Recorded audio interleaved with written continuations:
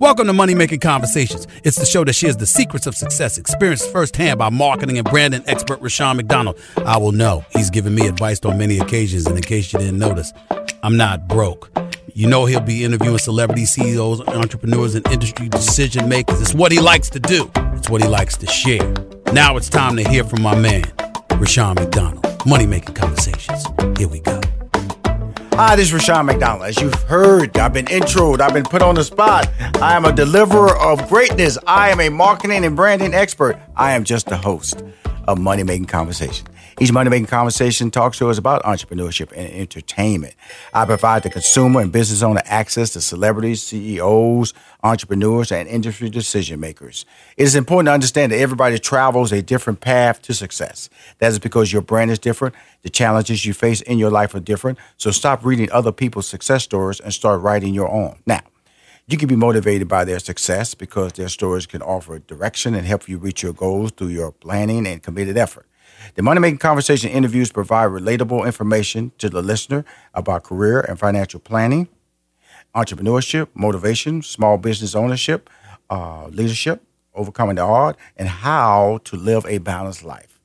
With that being said, my next guest has experience in pharmaceuticals, retail, and natural foods. She has the insight and expertise to bring the innovative concept of plant-based female care system to the marketplace. Unlike mass market and conventional female care brands, consumers will be able to get all of their female care needs met under one brand known as the Honey Pot Company. Please welcome to Money Making Conversation, the co-founder of and CEO of the Honey Pot Company, Beatrice Dixon. Hello. How are you? How you doing, Ms. Dixon, and where are you from? I'm well, thank you. I live in Atlanta. Georgia. Atlanta, Georgia. Yeah. Born and raised, or Yeah. you came from someplace else? No, I was born in Virginia. I was raised in Phoenix. I moved to Atlanta like 16 years ago, and now I live between Atlanta and New York. Atlanta and New York. The Honey Pot. Yeah. Such a great Yeah. name. Now, Thank you. where can we get these? The brand. I'm sure we can get it online. Is it available in stores? Yes, you can get it on thehoneypot.co. You can get it on Amazon. You can buy our products in stores at Target, Whole Foods, Walmart, CVS, Walgreens.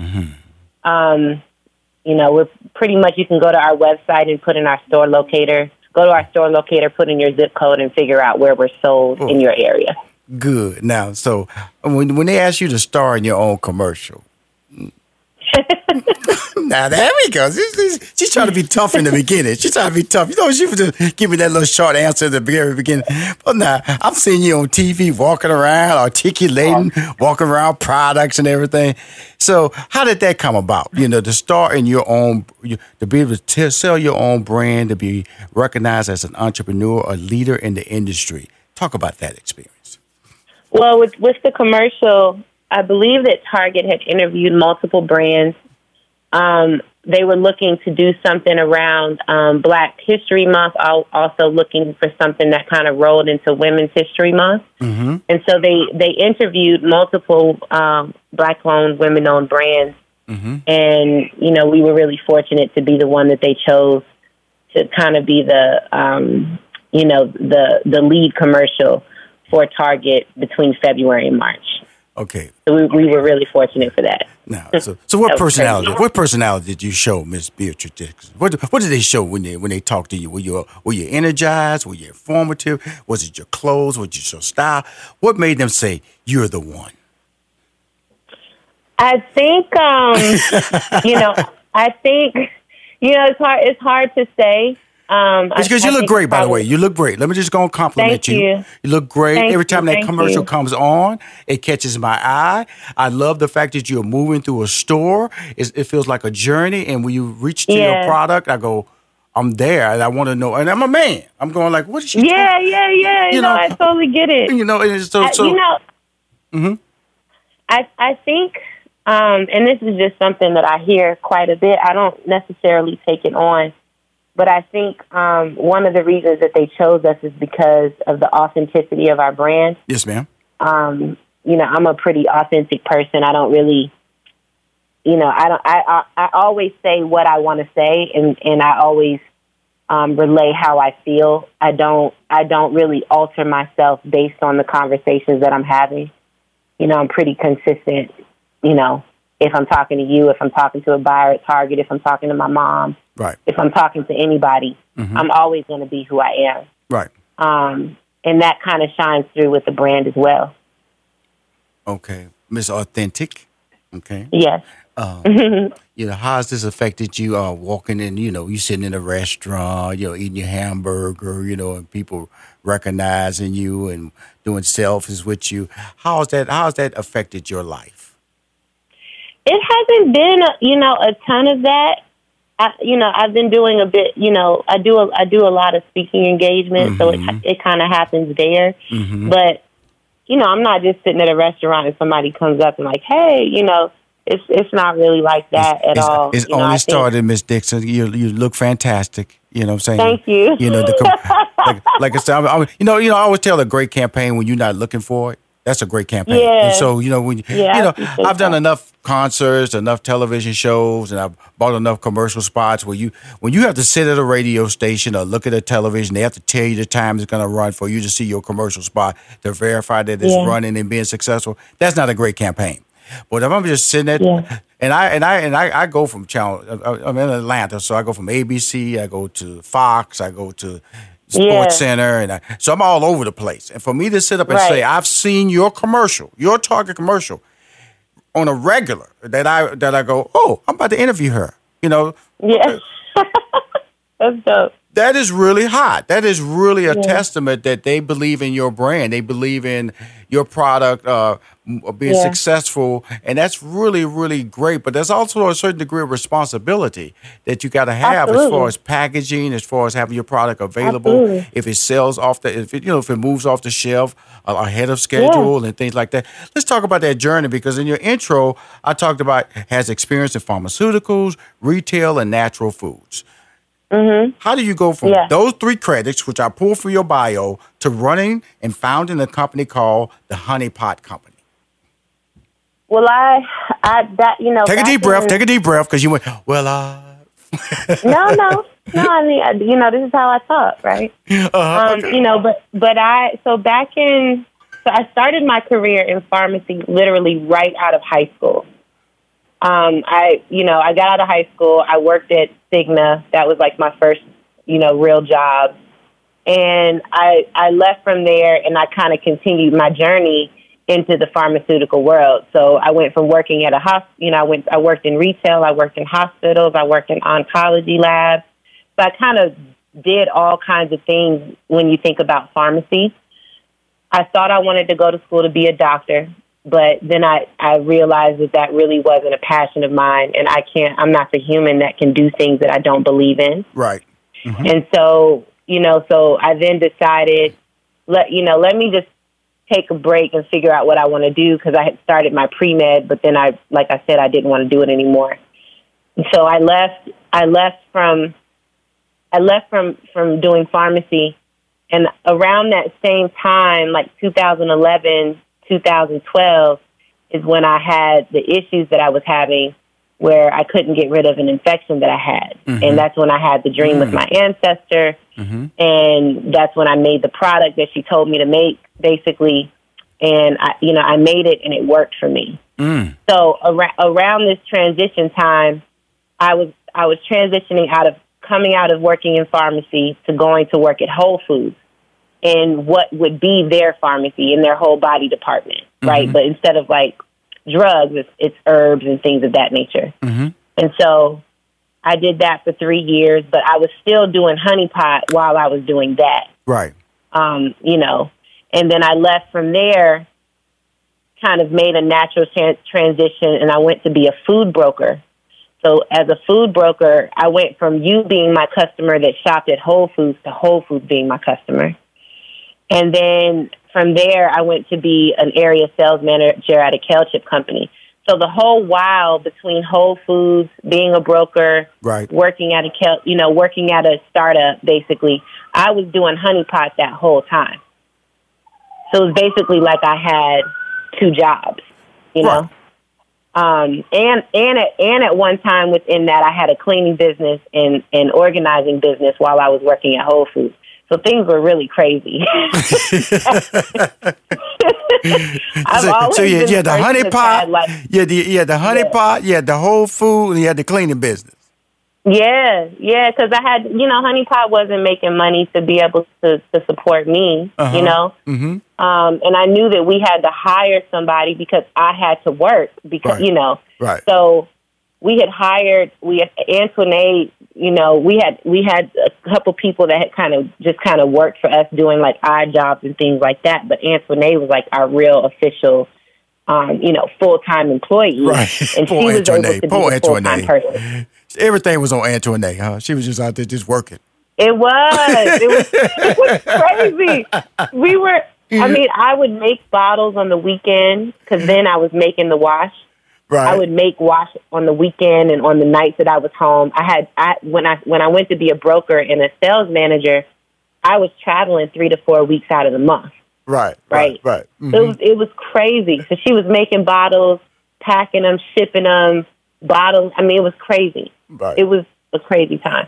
Well, I always remember like, the level of success I'm reaching now, is I can't do the things I used to do. But sometimes when you look back, when I used to do stand-up comedy. I was on the comedy club, used to write sitcoms. I look back at that period. It's really so much fun because you were just doing it, just doing it. Yeah. There were no guarantees, what I'm saying? Yeah, that was the fun. Yeah, you were just working hard. And sometimes I wish I just would have like captured some of those moments more because slow down and appreciated that I was doing something special. Because I live the results now. You're living the results now. But you were just grinding. And, you wanted to go to sleep, but you couldn't go to sleep. You wanted to sit down and just rest. You wanted to stop sometimes, but something inside you told you couldn't stop. Just keep pushing, keep pushing. And when people were having a vacation and you couldn't vacation, every dollar, you couldn't buy shoes when you wanted to buy shoes, couldn't buy outfits when you wanted to buy outfits. You shopped on coupons. It really just is a testimony to the process that, the results are beautiful, but the journey is hard now. It's hard. But boy, when you look back, you just laugh. Yeah, I mean, and truth be told, the journey is still happening. Right. We don't most of the money that our business makes goes right back into the business. So it's not like I'm sitting here with millions of dollars in my personal bank account. Right. It's not. It hasn't gotten to that place yet. Right. It's still a grind. It's still a lot of hard work and high level thinking. It's just that it's not necessarily me whipping it up in the kitchen now, right? Like now, my grind is I have to constantly be in front of investors. I'm doing speaking engagements. Have to have. I'm constantly having weekly meetings with different parts of the team. Right. I work with our CSO Kelly to go to when we go to present to retailers. Like, right. I'm managing, working with my brother as he, and he's my co-founder, while he's building out charts and I mean, it's insane. So it's still crazy busy. It's still labor, but it's not as, it's not the grind. It's just a different type of grind. It's a different type of grind. Well, you don't have a Whole Foods or a cleaning business that is part of the grind anymore. No, it's just a Honey Pot grind. Yeah, Honey Pot company grind. And quite honestly, once you start bringing in capital and those types of things, that's a part of your operating agreement. Your shareholders, the people that invest in your business. That's like it's in a contract that I can't do anything else other than Honey Pot. Wow. Wow. Well, I'm talking to the co-founder and CEO of the Honey Pot Company. She started in pharmaceuticals, retail, and natural foods, and she was working and multitasking, and she was grinding like all people start. They start out grinding, and she noted, Rashawn, look here. There's not $1 million in my bank yet. There will be. The goal is to get to $1 million. I'm gonna tell you something. When it gets to $1 million, you're gonna want more millions. I'm just gonna let you know, Miss Dixon, it just does not stop. That's why Amazon keeps buying things. That's why Google keeps buying things. That's why Microsoft keeps buying things. You just do not stop because you start figuring out ways to diversify your brand and growing your brand. Honey Pot is a plant-powered feminine care company for today's savvy female consumer. When I say that, that's a line I took from your bio. What does it mean when you say savvy female consumer? In my opinion, a savvy female consumer is one that really understands what she wants. She understands how she wants to, and I don't even want to say she, because not every human that buys our product is necessarily a woman or identifies as being a woman. Right. But the humans that buy our product, I call them savvy because they know what they want. They're willing to invest in what they want, and basically to go the extra mile to make sure that they're taking care of themselves. Right. And when you say taking care of themselves, let's break down a little bit more. The Honey Pot Company is a one-stop shop for all things healthy and natural when it comes to a female's or a person's personal feminine area. Care product. Personal area. And so that includes healthy washes, natural wipes, herb-infused pads, and organic cotton tampons with bioplastic applicators. Now, let me just back up a little bit. I was eating dinner with a guy a couple of years ago, and he was talking about there was this, the natural care product that women were just really up in arms. That there are chemicals that are making women sick, and also maybe even causing women to die from that.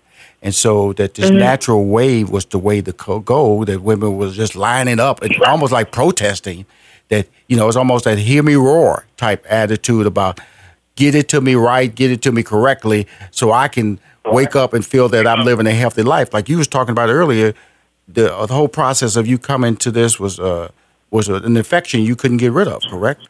Exactly. Yes. Now, when you talk about that, what is the other than that, the motivation of being able to sit down with your brother, who's the co-founder, and being able to do this part-time? What was the breakthrough point in this whole process? You realized, we can make a commitment to this. We can win with this product. It was once we got into Target, it needed to be able to support. Look, I'm not the person that believes in starting a business and just quitting your job. I don't believe in that. I believe that you keep your job so that you don't put yourself in a place of being desperate, and you keep your hustle going until the business gets to a place where it can support you financially and pay you either what you're making on your job or more. Right. And so you're not a person who's just jump out there, just go out there on a leap of faith. You're not that person. Nah, no, I don't think that's an intelligent thing to do. Right. Because it's hard to be. It's already hard to have a startup that comes from nothing. It's double hard to have a startup that comes from nothing, and you're relying on that startup to basically take care of you, to take care of an employee, and all those types of things. It's already so much stress. So I didn't take that route. Honey Pot was well off the ground, while I was doing all these other things. Right. But once we got into Target, I got to a point where I was like living this double life. I was working like 80 to 90 hours a week. I was traveling pretty like every single week for work. And then I would have to, we were raising money at the time. I mean, it was like one of the most stressful times in my life. And so we raised $3 million in 2018 with the New Voices Fund. That really kind of took things off the ground because I had already started full time a few months before. Right. But that really gave us the ability to hire the other employees that we needed to hire, to be able to invest in marketing, to be able to invest in more inventory. So many things happened once we got that investment. So, it was a combination of living a double life, working ridiculous hours and not being able to execute at my best. And then the access to capital that, helped us to really to get to stand on our own 2 feet so that we could see things through to the next level. Let me ask you this. Do you consider yourself a spokesperson for women when they're talking about because women, fight for their rights, in this case, fighting for their health, fighting for their health.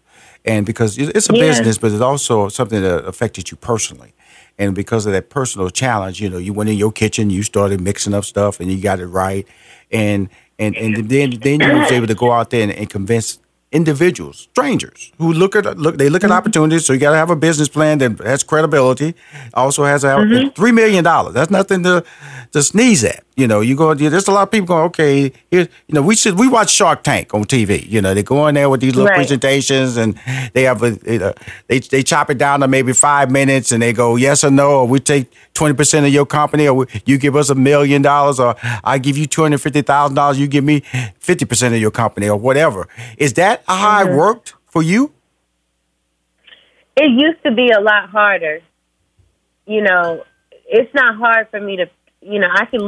I could look you in the face and be like, "Hey, I need $10 million." But at one point, honestly, like, come on, Miss Dixon. So you're a shark now, huh? You used to worry about asking for that kind of money, huh?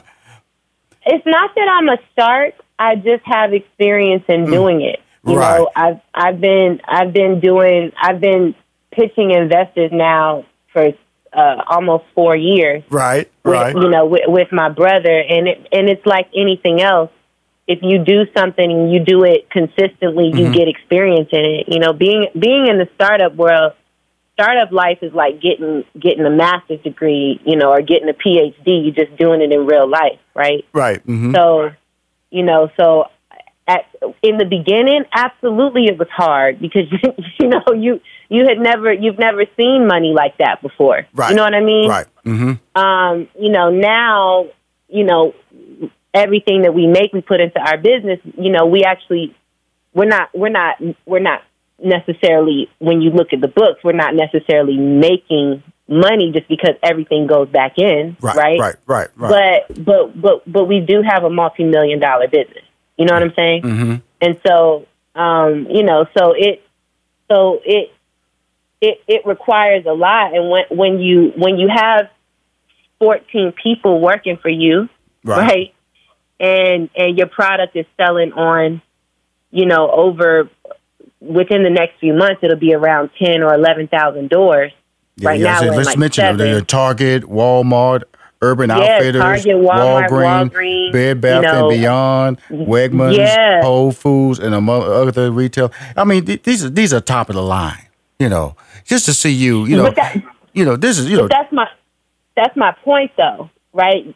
So you have to get comfortable with asking somebody for that type of money because that's the type of money that it takes to run your business. Right.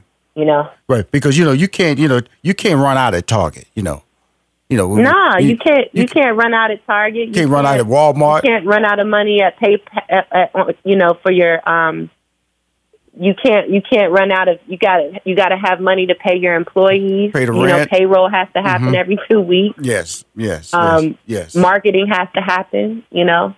It's really it's so funny when I because I can tell you're a straight shooter, and then you're a person that could like you said, I can ask you for $10 million, Rashawn, with ease now, and that's really a gift, because of the fact that you have your brother who's the co-founder, but you're out there doing all that talking. Of course, it's a female-based product. You should be doing the talking. And I have 6 sisters, so I'm comfortable talking in this conversation.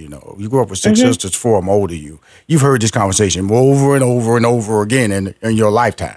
And so, but I also know that it was important to them, and there was always a conversation that was important to them. So I know when you talking about female savvy, it's almost like it's about time. What took us so long? You've been living a life of being just giving. You walking there just because it's on the shelf doesn't mean it's good for you. That is such a sad state of affairs that you go in there. You think this product is on the shelf. That they put it on the shelf. They selling it to you. Nah. that doesn't mean it's good for you. And that's really the why the Honey Pot Company was created, and really is the foundation that we care about you as a customer, but also not only from the fact that you're buying our products, but you can live a much more healthier and safe life with our product. Correct? Exactly. But that's the responsibility piece you were talking about, right? Mm-hmm. You know, I believe that anything that you do in your life, you should do it well, and you should hold yourself responsible for anything that your hand touches, right? Mm-hmm. So, all the way to the basic level, how you live, your house should be clean. How you drive, your car should be clean, right? How you think things should be organized, things should have a place. Mm-hmm. You know, when you have a business, if it's a service, that you should offer the best possible service that you absolutely can. Right. And if you can't, if you're not a person that can execute in that way, I'm of the belief that you shouldn't touch it unless you can, right? Right. Because, you know, what we make product, anything that somebody puts on any part of their body, their arm, their leg, a human with a vagina on their vagina, anything, right? Mm-hmm. That's going inside your body because your skin is an organ. Right. So it's a huge responsibility to make clean products because, you know, we make products for vaginas, so we can't, if we're going to be responsible and if we're going to love our customers and adore them and appreciate them the way that we do, the least we could do is make a beautiful product. Well, I have a 22-year-old daughter. I'm excited about what you're saying. I'm comfortable about this interview because she's my future. She's my baby. Yeah, absolutely. You know, and so when I do an interview like this, it's personal reasons because I want to get your product out there and then people will be aware of this type of product that I feel is, like I said, you can get sold on the fact that they got the most money. They got the most history. That doesn't mean they care about you. And when this interview opportunity came up for me, it wasn't a conversation. They said, "Who? That's the lady on Target. That's the Target lady commercial. Got her. I want to see her. Oh, yeah, that's my girl right there. I want to see her because of the fact that first of all, women of color, we know there's a huge disparity when it comes out there when you talk about raising capital. And, you walk in the room and why, when you talk about raising capital, because, you have so many lanes. You have the male identity, you have the white male identity, the black male identity, then you have the white female identity, then you have the black female identity. And so, I'm assuming that you are falling behind, you're number 4, if I'm just saying. I know it's the white male, it's probably going to be the white female, and then it's going to be the black male, and it's going to be the black female.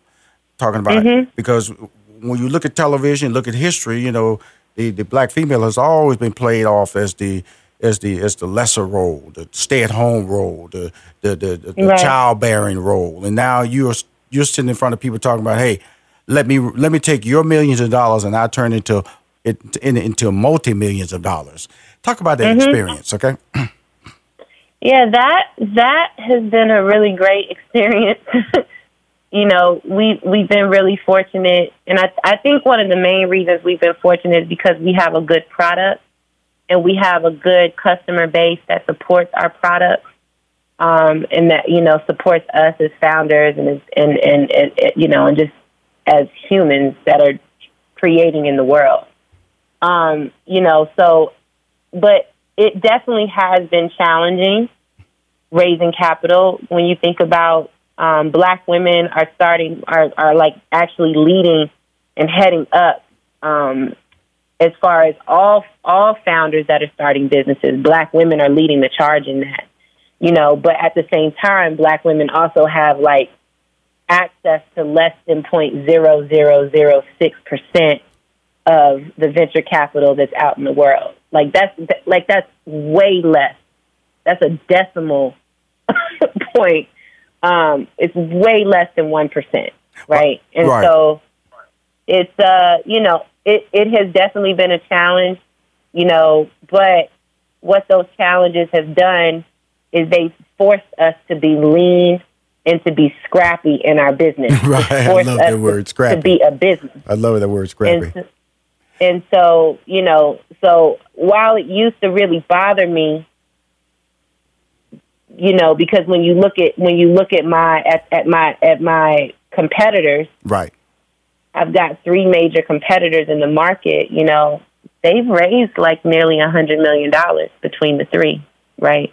Right. Mm-hmm. We've raised 4, and and it's sometimes it's about who you know. Sometimes it's about who you have access to. Mm-hmm. But I don't want to say that to make it seem like we're a victim of the venture capital world. I don't want to come from that place, But what I won't do is not talk to the fact that it has not been as easy for us to get to the valuations that we should likely be at. To raise the millions of dollars of even seed capital. We've raised millions, but I think if circumstances were different, I think that we probably could have raised more. Well, my friend, but I'm really, I wanted to just let you know this. First of all, you're changing lives, okay? You're saving lives, okay? You're a role model. You're a trailblazer. Thank you. Thank you. I love your tough personality, and I love that. Don't change. We all grow. And I put together Money Making Conversation to share your experience, but not only promote your brand, but to share your journey. Because it's so many people who have come on this show, and I've been so blessed to just see this brand just grow up. It's like exploded, and just individuals now see that this is a show that you can come and tell your story, promote your product, and you have a support guy, Rushion McDonald, who has an amazing brand himself. And this is all free. Mm-hmm. I don't, nobody's going to pop up and no charge to listen to this interview. It doesn't work that way. This interview works the way of being able to say that do not stop what you're doing. When these campaigns start, please send me social media banners. I got over 1 million social media followers. I got a fan club of 97,000, and 74% are female. And so I want to support you. Don't change and keep winning. Okay, because you are winning. Every time I see you on that TV commercial, you are winning. Okay, and looking good, girl, looking good. Okay, and you strolling down there. I said, that's my girl right there. And so I'm happy for you. The Honey Pot Company. I'm talking to the co-founder. She co-founded it with her brother, and the CEO of the Honey Pot Company, Miss Beatrice Dixon. Thank you for coming on my show. Thank you for having me. If you want to hear more interviews for Money Making Conversations, go to moneymakingconversations.com. I'm Rushion McDonald. I'm your host. My guest. It's tax season, y'all. Or tax season. Yes. Yeah. I've seen commercials like that about tax season. All kind of people want to let you know it's tax season. For some people, it's tax season year round. Like me, I'm always talking about my taxes. So it's time to talk to one of my favorite tax experts. My next guest, Tax Preparation Company, specializes in individual or small business tax preparations and tax filings. They pride themselves as taking time with each client to go over with them their tax situation so they can understand it as well as help them plan for upcoming years. Please welcome back to Money Making Conversation, one of my favorite people in the D.C. area, Laura Foos. Good morning. How y'all doing? Pretty good. That's the energy. She would not stop. She would not stop. And how you doing, Laura? I'm good. We're here. I'm excited to be with you all again. I was telling Samantha I hadn't talked to you all in quite a while. Yeah, I'm sure you were talking to somebody though, because you can talk. I was like, I'm always talking. I'm always talking. So I'm sure I was talking to somebody. It's awesome though. That's one of your gifts. And I want to ask you. All the times I've talked to you, Laura, I don't think I've ever asked you, what is your gift or your passion? What is your gift or your passion? I think gift and passion, so they probably go together. I think that part of my gift is, being able to, especially because I deal a lot with taxes and finances, and those are subjects that sometimes, a lot of people don't talk about or they don't understand. So I think part of my gift is being able to break the process down so that everybody can understand it and that I can break it down to whatever crowd that I'm speaking to and make it relatable to them. And that's part of my passion in that, breaking money and finances and taxes and budgeting and savings and breaking those down so that all of us can understand it and that people are more educated. And then when we know better, we do better, right? That's absolutely So I think that is part of the passion of, helping break the, financial and money things down so that people understand it better. We know it's really, my relationship goes all the way back to the Hoodie Awards, Neighborhood Awards with your business. I know we missed the Hoodie Awards. Y'all need to get these Hoodie Awards back. We need the Neighborhood Awards back. Well, so let's talk about Salon Couture because I'm just talking about you personally as an individual who I've seen grown and I follow you on social media and I just see that you're more of a social media influencer now.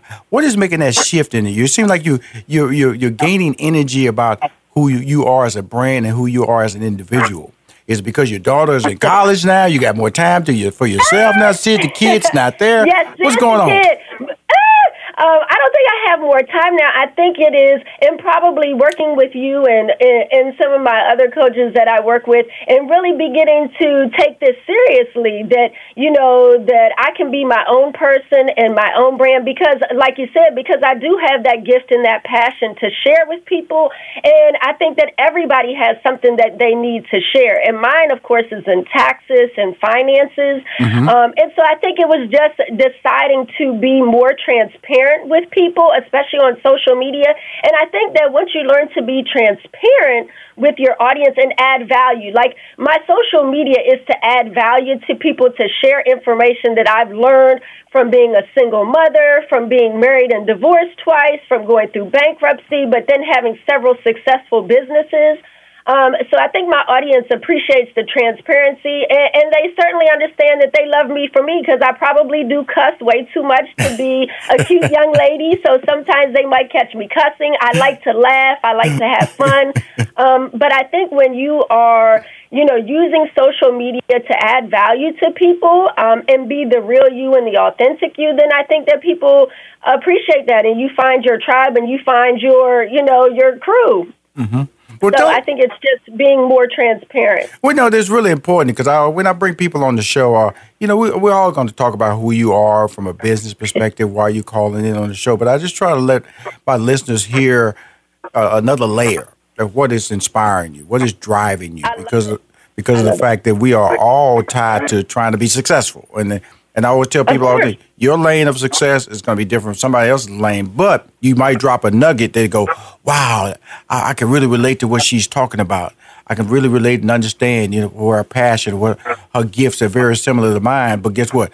I'm a different person. I might be younger. I might be older. I might be married. I might be single, all these situations, but you can still be inspired by the story. And that's why I love communicating with you, Laura, because you will tell me the story. Now, how is your daughter?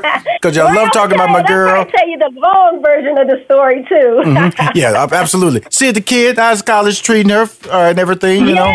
Sid is doing great. Thank you for always asking about her. Sid the kid is she's coming up finishing her second year at Temple University. This year has just been an awesome year for her. I don't even see her hardly anymore. Thank God for FaceTime, that we FaceTime 100 times a day because she never makes it home. But she's really transitioning. Interestingly, she's started doing an internship with their football team as she grew to love football because of her father and her uncles. And now she is really leaning towards sports management. She's one of their only paid students that works with Temple football and works with recruiting the athletes coming to visit the school. And she's really loving that. And so, I don't know where that came from, but, I'm going to support her in whatever she decides. Well, we know where the talking came from. Okay, now, the ability to communicate came from you. So when she launches her sports management company, then yes, we're going to have to get her on money-making conversation. Absolutely. Well, see, the thing about this, by relationship, you're going to have the tax stuff down pat. So when she starts signing these athletes, they're going to bring them around the corner and say, they won't even introduce you as mom. This is right. She will handle your taxes. You won't have no problem over here. And then you're going to just start talking. They're going to go, whoa. It's all over. But that's how exactly. Like my daughter, she's in college, but she's one more year, she'll be graduating in game design.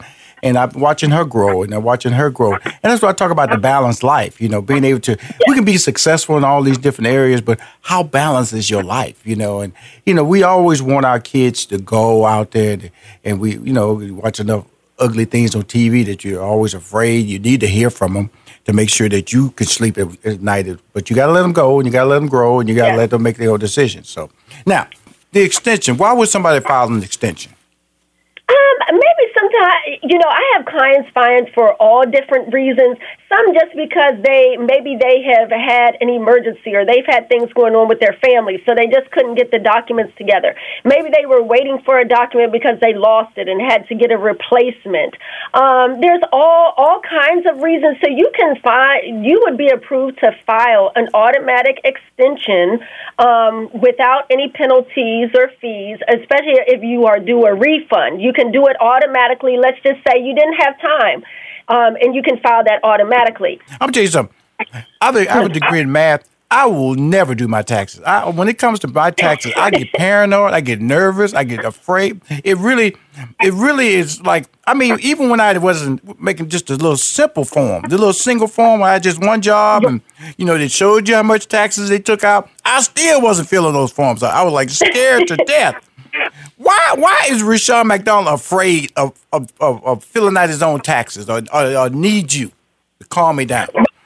Right. Well, and I think it's just like we were talking about in the intro of the passion, because nobody talks about it. We didn't learn about taxes in school. A lot of times our parents just filed their taxes, or I see it. We didn't even know our parents filed taxes. We didn't even know what that was. No one discussed it. We didn't learn about it in college. And so until you started working, did you hear people say, oh, you have to file your taxes? And when you don't know something or you don't understand something, then you get a professional to do it for you. Now, hopefully you work with someone like myself that will explain it to you. But I still have a lot of clients who probably, like yourself, are like, I don't even want to know just what's the bottom number. You do it. You're the professional. Tell me what the bottom numbers are. There you go. That's me. But I'm gonna tell you, I'm a good person because I send my little booklets. I have my little tabs. Everything's typed up. I am a blessing to my tax to your filing. Tax preparer. Oh my God. Oh, they love me. They love me. But don't come back over me. Just tell me where I need to sign. Make sure all the numbers, what I'm signing makes me happy. I gotta be happy. Gotta be happy. But that's part of the process because you have to go. I think when it because it's so personable how this whole filing taxes, and then I see these companies talking about you file taxes, we give you money now. I see that being advertised. Oh, do you do that as well, or is that just a different company that is just doing that? No, where they can get an advance right away. Yes. Like they call it like an advance. And what that is, and those are certainly legal, and most tax professionals offer them. Like we had them at the beginning of the tax season. And what the advance is, it's an advance of money, of your own money. You are going to pay a fee for it. Just like I said, if you use someone's money, they're going to charge you interest to use their money. Mm-hmm. But they developed the advances come in handy because, in 2018, they developed the PATH Act. Just because we have seen so much, or now they got, with smart systems, they caught on that people were filing tax returns with fraudulent children, maybe children that were not their children. And now if you put children on your return where you're earning that earned income credit or additional child tax credit money where you're getting refundable money back, they were holding those tax returns until February 15th.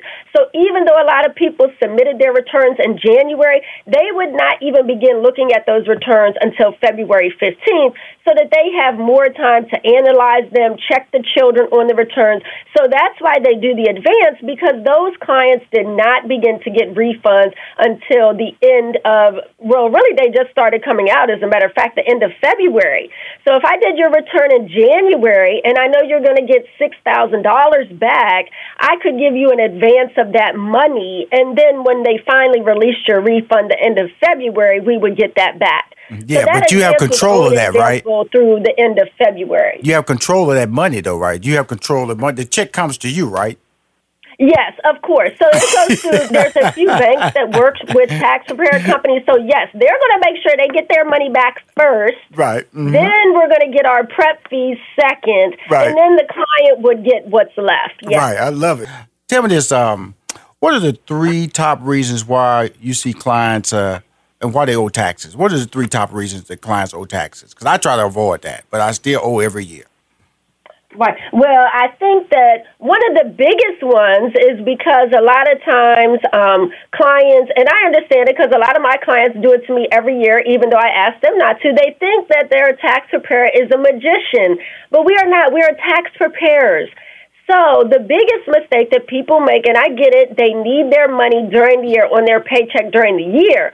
However, then we get to tax time and they owe all of this money. And then they look at me, just like you said, I want to be happy when you have me sign. But there's sometimes that if you are making, $60,000, $70,000 a year and you have $500 withheld in taxes during the year, there's nothing that I can do to help you with that, unless you have all kinds of deductions. Did you say $60,000 a year, and they've only withheld $500 in taxes? Yes, and then they're like, oh my gosh. So I do always have, of course, on my social media, I'm Laura Foos. There are links in my bio with helpful links that you would use directly from the IRS site, where they have a withholdings calculator. They tell you exactly what you should be withholding.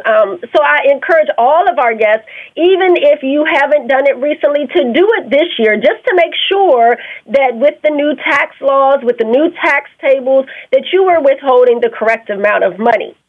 Well, another reason why I think that a lot of my clients maybe end up owing is maybe they had a change in their situation, and maybe their tax preparer, which is why I do pride myself on, not only am I doing your taxes for this year, we're going to also have a conversation about the current year that we're in, and are you going to be better prepared? So let's say maybe you've had your children and you were getting a $2,000 deduction for your children, right? Because under their age of 16 and under, you get a $2,000 credit for them. But then once they turn 16, whoa, now that deduction goes down to $500. And if you were not prepared for that and your tax preparer didn't go over, hey, make sure next year you plan for this because you're going to lose that $1,500 deduction, then your tax, your criteria changes. Or maybe your child now is, just like we were talking, our children get older, now they're working, they're supporting themselves. I was always able to claim the head of household deduction, which is now $18,350, and now I lose my child, and now I have to file single, and that deduction is only like a $12,000 deduction. So unfortunately, people don't consult when these life things happen. Maybe they don't consult their tax person, or they should certainly check their withholdings again. This is a lot of information, Laura. Am I talking too fast? Because I know you all say that I talk way too fast. No, is everybody getting it? No, I'm just overwhelmed. I can see why I'm afraid to do my taxes. Okay, first of all, all these. Do you take classes? What's cool? You go to like conferences in Las Vegas or something? How you stay up? Well, I wish I was in Vegas. I have not been back to Vegas since the Neighborhood Awards, and I refuse to go until the Neighborhood Awards comes back. Oh my God. So no, we don't have conferences. Unfortunately, I haven't attended them in Vegas, but we do have to have, because we are.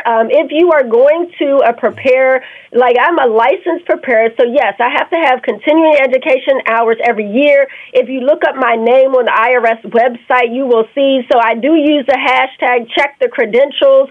So no, we don't want to be going to those tax preparers that are using TurboTax in their basement and your return says self-prepared. So, okay, that is a big mistake. That's a lot of times why people end up owing also. You think that you're going to, a tax preparer because they're only charging you $100 to do your taxes, but they're doing them in your basement. And then when you get that letter 3 or 4 years later from the IRS asking you to explain what all this stuff is on your tax return, and you never ask the tax preparer to put it on there, then yes, you will owe kindly all of those years that they audit when you can't provide documentation or verification. So that's another good. See, so that's our third one right there, and that wasn't even on my list, but that was another good one while people owe. Here's the thing about me. Cheap.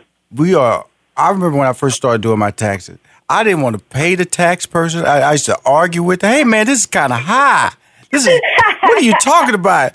Can you cut me? Here I am, the key part of my life from an accounting standpoint with the government, and I'm arguing with this person about cutting the deal on my taxes.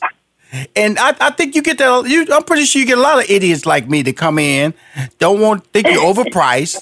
They don't try to figure out, all this paperwork. They just hand you a trash bag full of information. You got to put it all together. Then you put it all together. Then they come back and go, this much? I got to pay you this much? Right. Why are we idiots like that? Because I did it. Now I don't do that now. I realize that. I got a CPA. Been doing it for 23 years. I'm talking about my early years. I was pretty stupid. But I had to go apologize to a good friend of mine. She's in Houston, and when she used to do my taxes, and when they start creeping up into the thousands, I was like, whoa, what's going on here? She said, Rashad, first of all, you're making money. Okay, you're making money. Okay, so.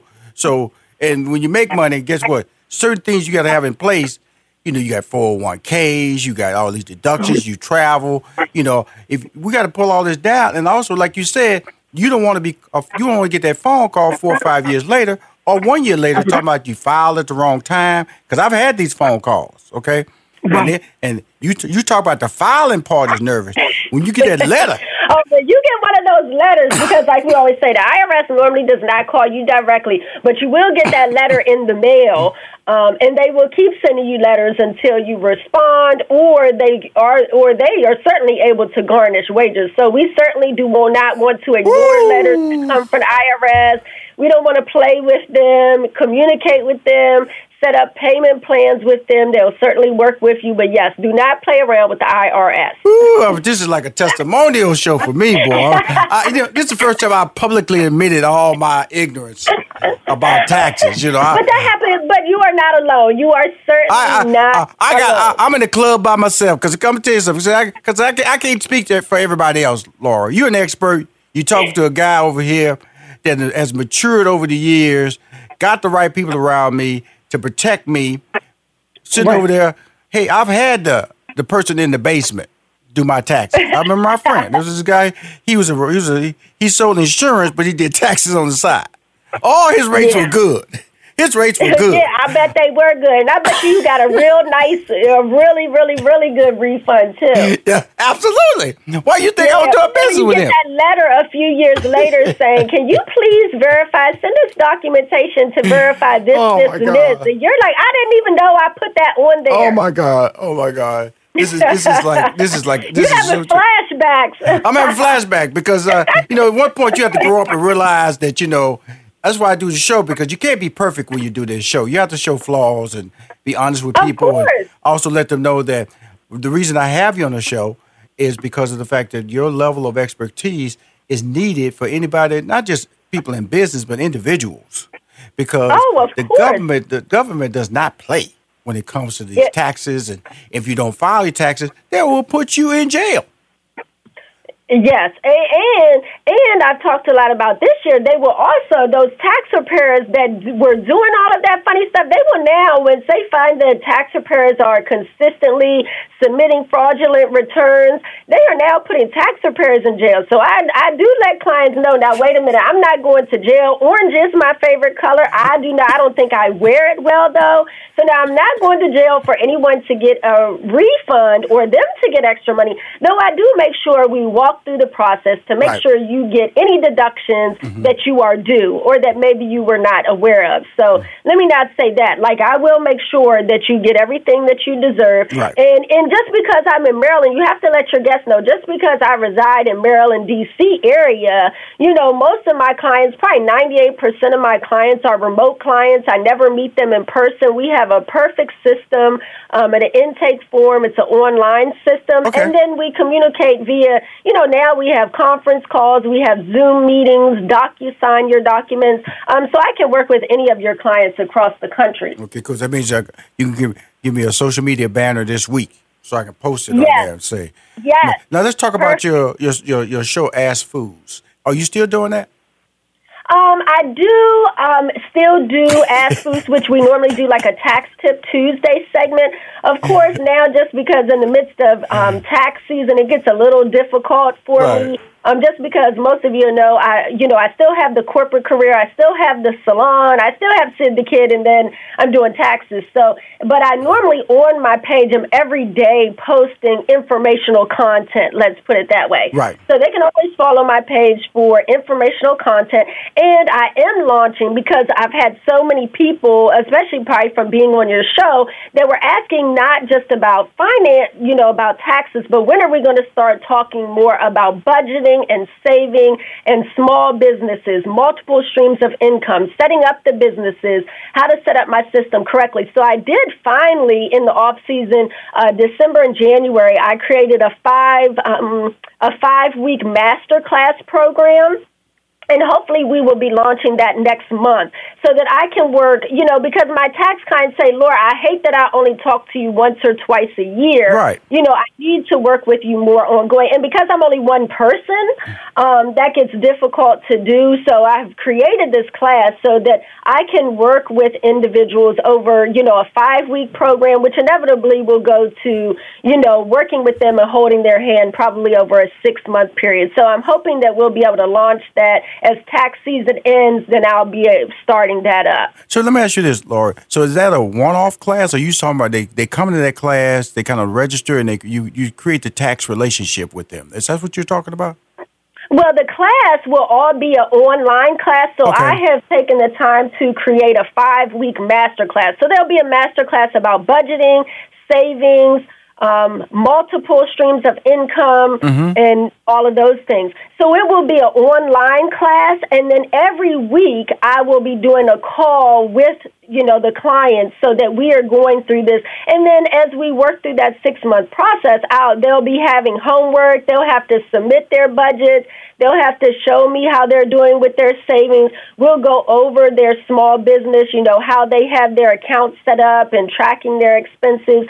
So I'm excited because now I'll really get to work with people instead of just during tax season. So I'm really excited about launching the program. So I'm hoping that as soon, like I said, it's recorded and done. I just have to get through tax season, and then we'll be launching that.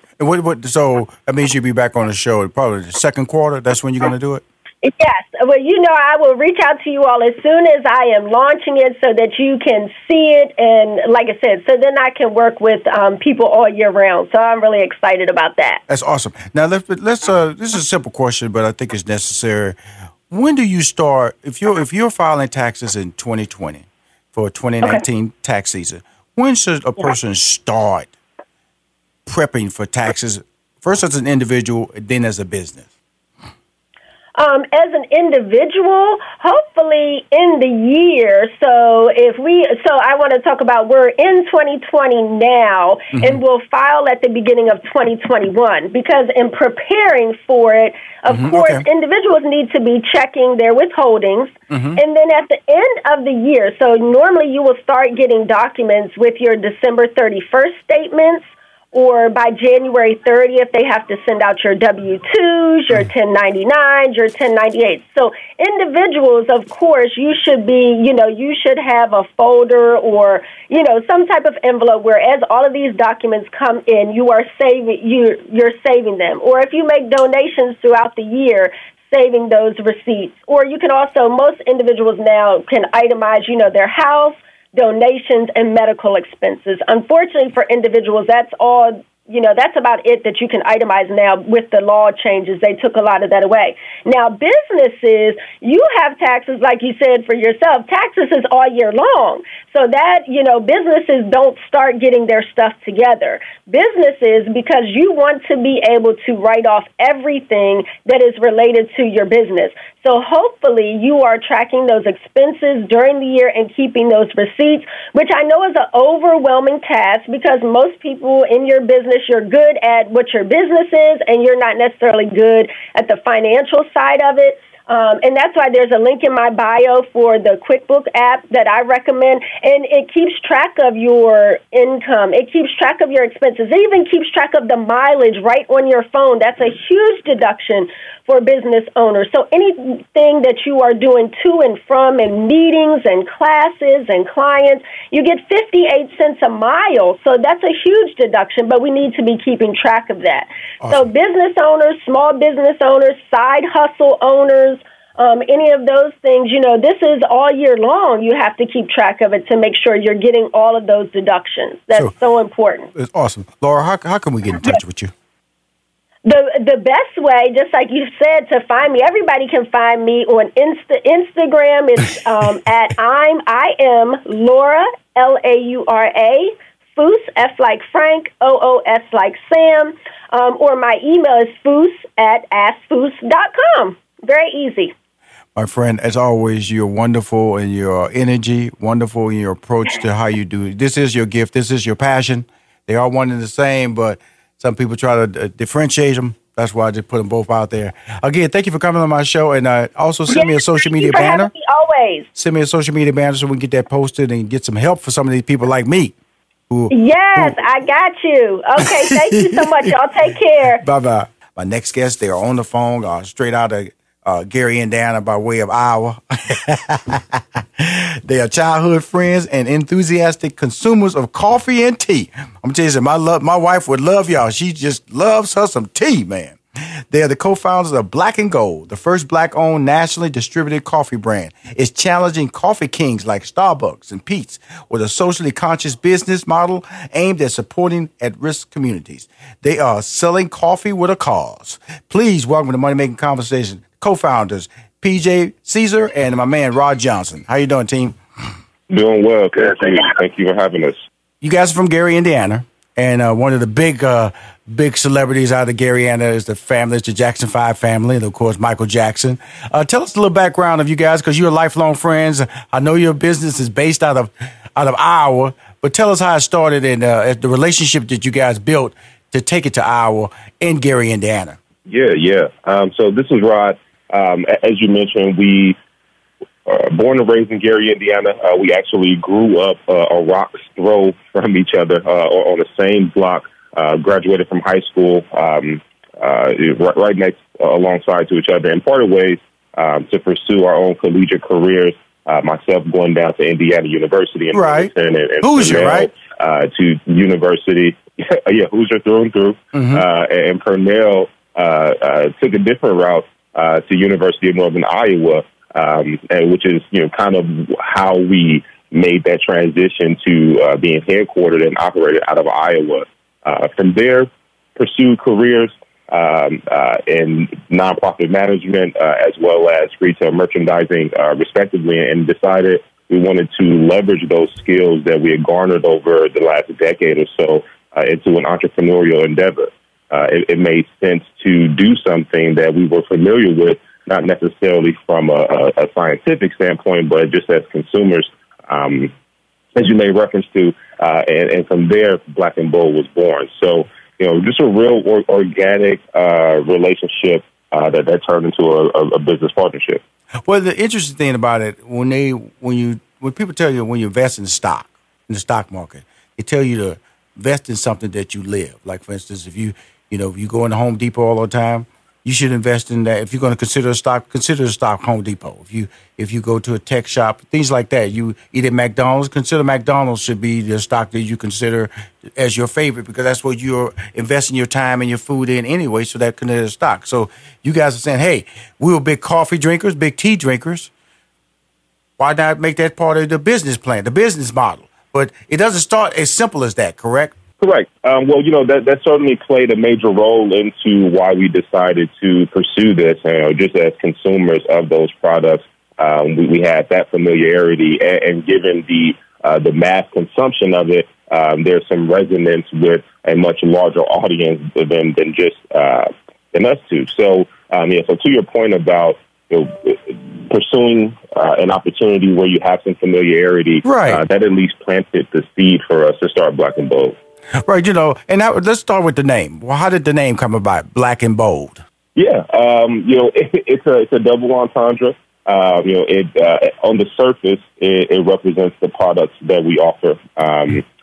Black coffee, black tea, bold flavoring. But also, it's a mantra, if you will, in the way that we govern our lives as Black entrepreneurs, as Black men in society, taking a very assertive and assumptive role in every endeavor that we embark upon. So, there is embedded in that sort of a call to action, if you will, as well as a description of our full assortment of products. Really, because I'm not a coffee drinker. That's not a negative. I'm just not a coffee drinker. My wife is a tremendous... we won't hold that against you. Huh? No, thank you. Because, I don't want to put anything negative about that. My wife is a tremendous tea person. Oh, my goodness. She starts her day with tea. She walks around with tea. She takes the tea to the restaurant. She is a tea drinker, okay? And so you got both extremes here. A non-coffee drinker and a super tea drinker. Now, when I talk about coffee, because I've seen stories on coffees here, they have different coffees from different parts of the world, and some people have climbed mountains in South America to get the right type of coffee, the texture, the flavor. It all makes a big difference. And how did you guys, did you guys have a favorite coffee? Because we all know about Starbucks and Peach and all that. Now we have Black and Bold. What were you guys drinking, or what were you guys experiencing? Did y'all experiment with different types of brands prior to launching your brand? A taste? Yep. This is PJ. I'll definitely jump in on this. Me being the equivalent of your wife's tea journey is how I am when it comes to coffee. And so I definitely pull Rod into the coffee side of this venture from a consumer-first standpoint. He hasn't really bragged about his tea enthusiasm, but okay. So you the coffee guy, PJ. You the coffee guy. You the coffee guy. Yes, sir. Okay, and Rod, you the tea guy. Yes, yeah, you can put it that way. Okay, so that's a perfect relationship because you focus on your strength. So now, PJ, you talking about the coffee because I have a friend on I manage Steve Harvey. Steve Harvey's a coffee fanatic. He had to get his coffee on.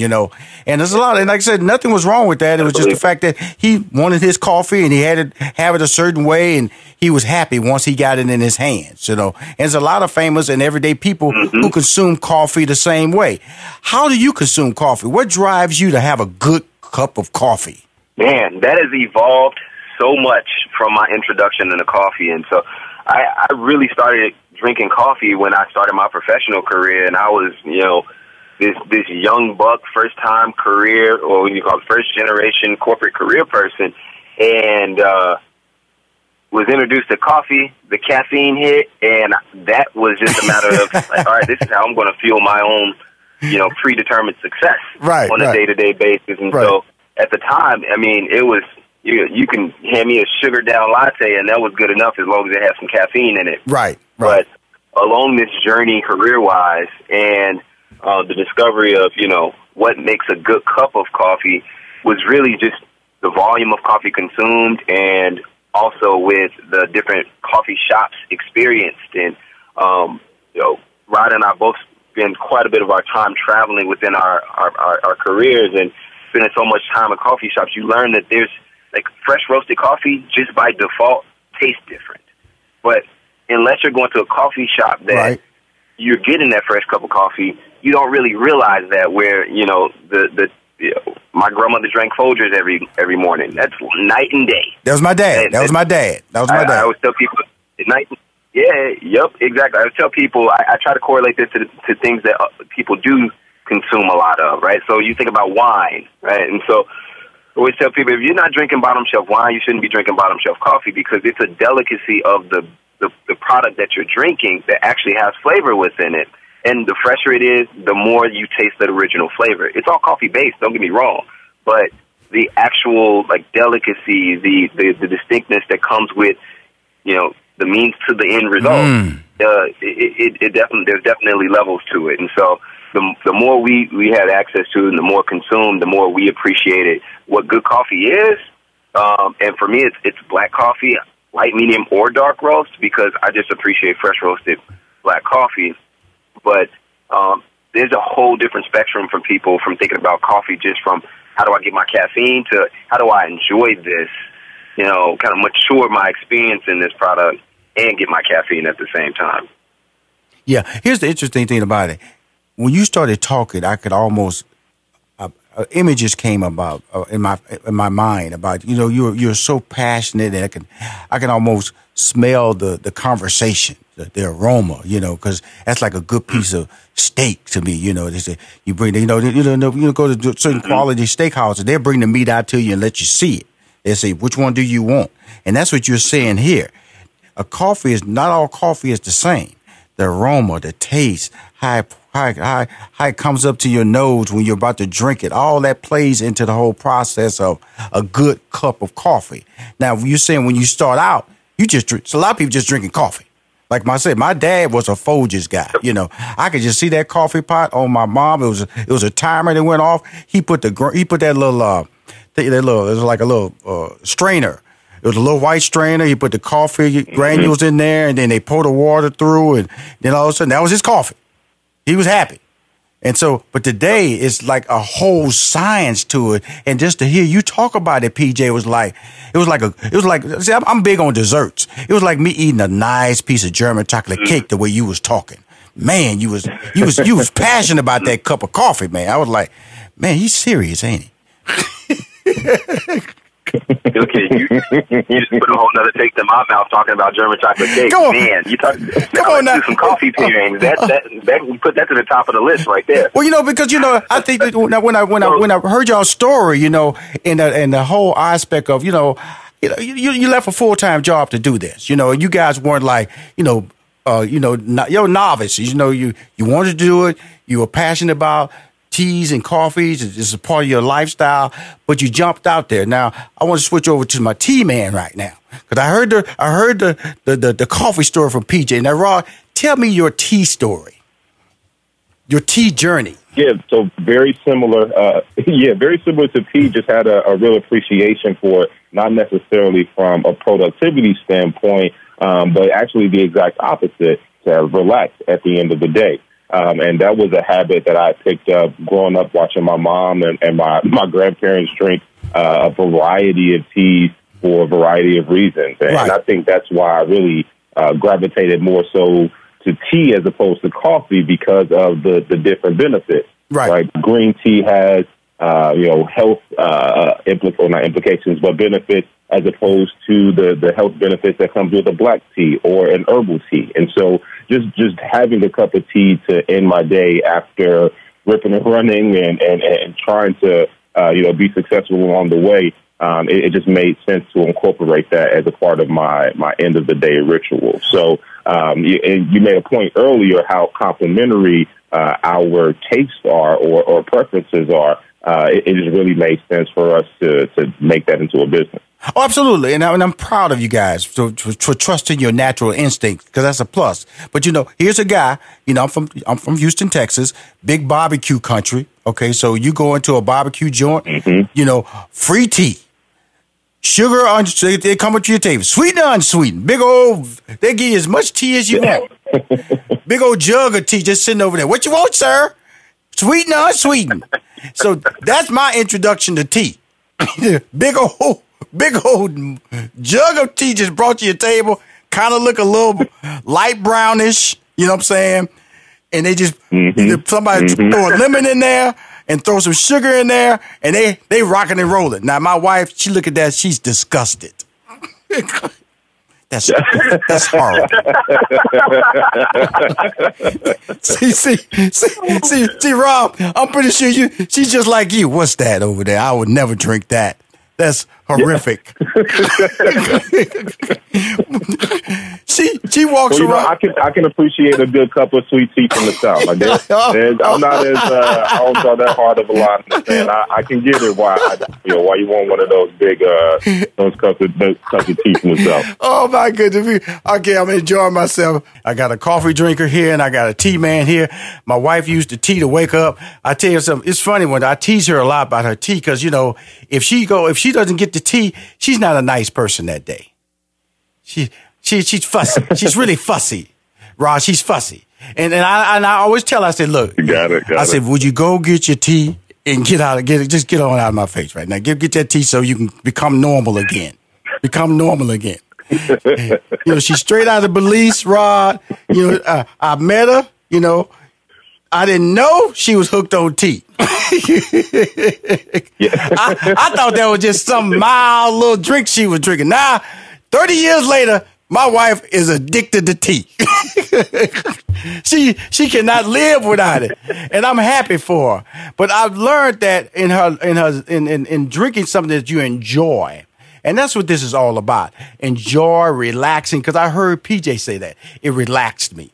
It gave me a sense of comfort. So, what is the strong selling point of your product, Black and Bold? Sure. Pete, feel free to jump in, but I would say from the tea standpoint, offering the organic loose leaf tea really does provide for a different experience as opposed to the prepackaged tea sachets that most people are accustomed to. It really does lend itself to having a much more robust experience when you're taking that sip of tea.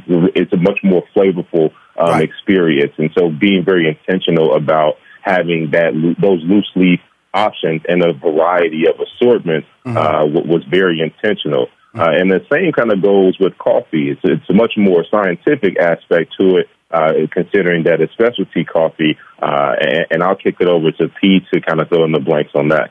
Yeah, because he's a different cat. Now, see, you were a little more easygoing with the tea. I have a nice little sweet tea every once in a while. See, I didn't think. See, PJ wouldn't respond like that. He got to have his coffee a certain way. P, you're a little bit more passionate about that. Because when Rod said that, I went, I'm gonna tell you I got to keep bringing up my wife because she's a tea drinker. She go to a restaurant, bring me hot water. She bring her tea with her. She brings her tea with her. Okay. That's her. Mm-hmm. That's her. So I gotta get you guys break because I gotta introduce her brand too. Because I'd love for her to start making you guys rich. Because she buy tea, she buy her some tea, brother. I know that's right. so I gotta go online. We appreciate that endorsement. I got to. And so I'm gonna slide over to PJ, the coffee, the passionate man, because his tone and conversation with his coffee was a little bit different than Rod. Rod was a little, he was much more professional. But the passion, I mean, see, something about coffee drinkers anyway. Coffee drinkers are a little bit crazy about their coffee. They gotta have it a certain way, and will be offended if you put a bad cup of coffee in front of them and call it a good cup of coffee. Am I hitting you, PJ? Am I hitting you right? He just laughing. You know what? He just laughing. I'm fairly lenient with my consumption on what I drink. I'm fairly lenient. Like I said, I've been across the spectrum, but I do enjoy educating people on that there's more to coffee than where they know. Right? Yes, sir. So at least they know that there is better out there, or at least the potential for better out there. Yes, sir. So don't get me wrong. I still focus on the ends to a means, which is caffeine, but it definitely hit different when we roast our own. Yes, sir. And we can educate people on the why of doing that. Right? So from a what makes our product different, again, starting from the beginning, is we are a roastery. We roast like green coffee, so pre-roasted coffee, all the way to a finished good. And that's where coffee is going to have its best taste profile. So when you think about people correlate warm coffee to bad coffee, right? Or room temp coffee, lukewarm coffee to bad coffee, because it tastes bitter, right? And that's because it's flat, stale, older coffee. It's not fresh. If it's fresh, you actually taste more of its flavor notes that come from these coffee beans. A lot of people also don't know that a coffee bean is the pit of a cherry, right? And so you think about the cherries we eat, we throw those pits away. Nobody's trying to choke on a pit, right? But in these coffee growing regions, where these farmers are planting these plants, they're also planting other crops, whether it's blackberries, whether it's blueberries, so on and so forth, and those coffee beans are absorbing those notes. Right? And so when you have this cup of coffee, it's not an additive that you should be tasting on your black cup of coffee. It should be these subtle notes that actually make it feel distinct. And so that, in in a mainstream coffee standpoint, you don't really get to taste that on an everyday basis unless you know that exists to then expect it more out of things. So that's one of the things that definitely come through with our coffee options. Again, we provide light roast, medium roast, and dark roast. So you can get your fix from the options we have. But given that it's fresh, you actually taste more of the quality within it. And that by default is a big point of difference for the everyday coffee customer. Yes. There's way more nuances that we could get into. Yes, We're not going to distract too much. No, because your conversation way longer than Rob. On the surface level, we definitely there. Your conversation way longer than Rob. You know, you just roasted at different types. You know, you got a cherry. You know, most people throw away the cherry. You know, you be plants, other plants around here. You come over, you get the medium, light, and dark roasted. See, I just can tell. Rob, does he get on your nerve talking about coffee? Does he? Because you do hear that conversation over there, man.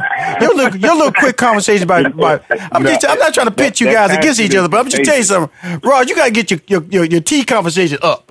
You got to upgrade your tea conversation, brother. Because you just heard PJ. PJ was over there, man. I was talking to a scientist. I was talking to a scientist over there, a farmer. I was talking to a world traveler. This guy ain't from Des Moines or Gary, Indiana. He from Brazil. That's what I was talking about. He's climbing the mountains, with a backpack, with some dogs and some mules. Talking about we got to go get the finest. He's sticking his hand in the ground and pulling the seeds up. Go, this is the soil I want my coffee to come from. You know what's funny about that is that's how he is about everything, right? So we like I said, we grew up together, and you kind of get used to it after a while. After 20-something years, you just go, that's PJ. That's how we rock about things. I love it. But the beauty of y'all relationship, I'm enjoying myself because I respect, anybody who steps out and trusts their instincts and have a plan, because that's what money making conversations is about. Individuals who trust, put the right people around them, and then put a product out there, and people react to the product.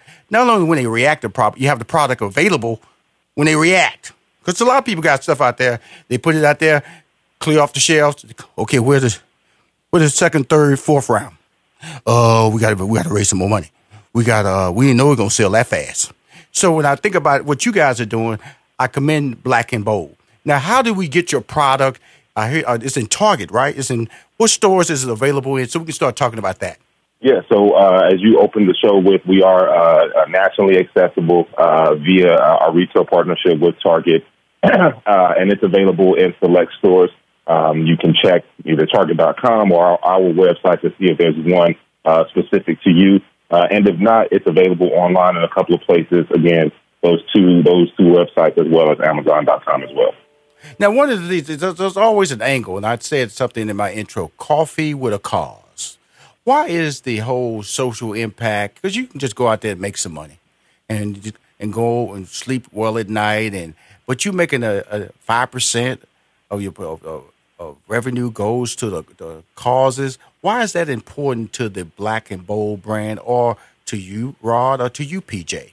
Sure. So, 5% of our profits are contributed to initiatives and nonprofits that support at-risk youth. And we were very deliberate in selecting that demographic because it's a vulnerable community. Growing up in Gary, Indiana, we may have been considered at-risk youth. And so we ultimately identify with those who are in need of resources to ultimately live their best lives. And what better way to do that than to incorporate it into our business model so that it gives the everyday consumer the opportunity to participate in that process as well. Many companies have social impact as a part of what they do, prioritizing purpose and profit, but it's not particular to those communities that, like I said, we most closely identify with. Right. So as we were deciding what does entrepreneurship look like for us, we wanted to make sure that we brought them along for the journey as well. Yeah, because I'm reading here, Cezar. I add a little bit on. I'll add a little bit onto that. Rock kind of nailed that one, hit that one out the park. But the being heavy coffee, being heavy tea consumers, as we talked about entrepreneurship and what does success look like, and who do we give back to, and when do we give back? going down our corporate career ladders is like, okay, well, we'll be able to, close to retirement and XYZ money, then we can start making an impact. And I was like, okay, that's not the case. We can actually focus on how do we make this impact sooner, especially to the communities that we relate to, right, especially in industries that we're spending all this money in. And it came back to Rod's tea consumption and my coffee consumption. We were having these conversations over a cup of coffee and tea in different coffee shops, and it's like, what? As much money as we put into this, right, where's the representation? Where's the engagement? Where's the impact?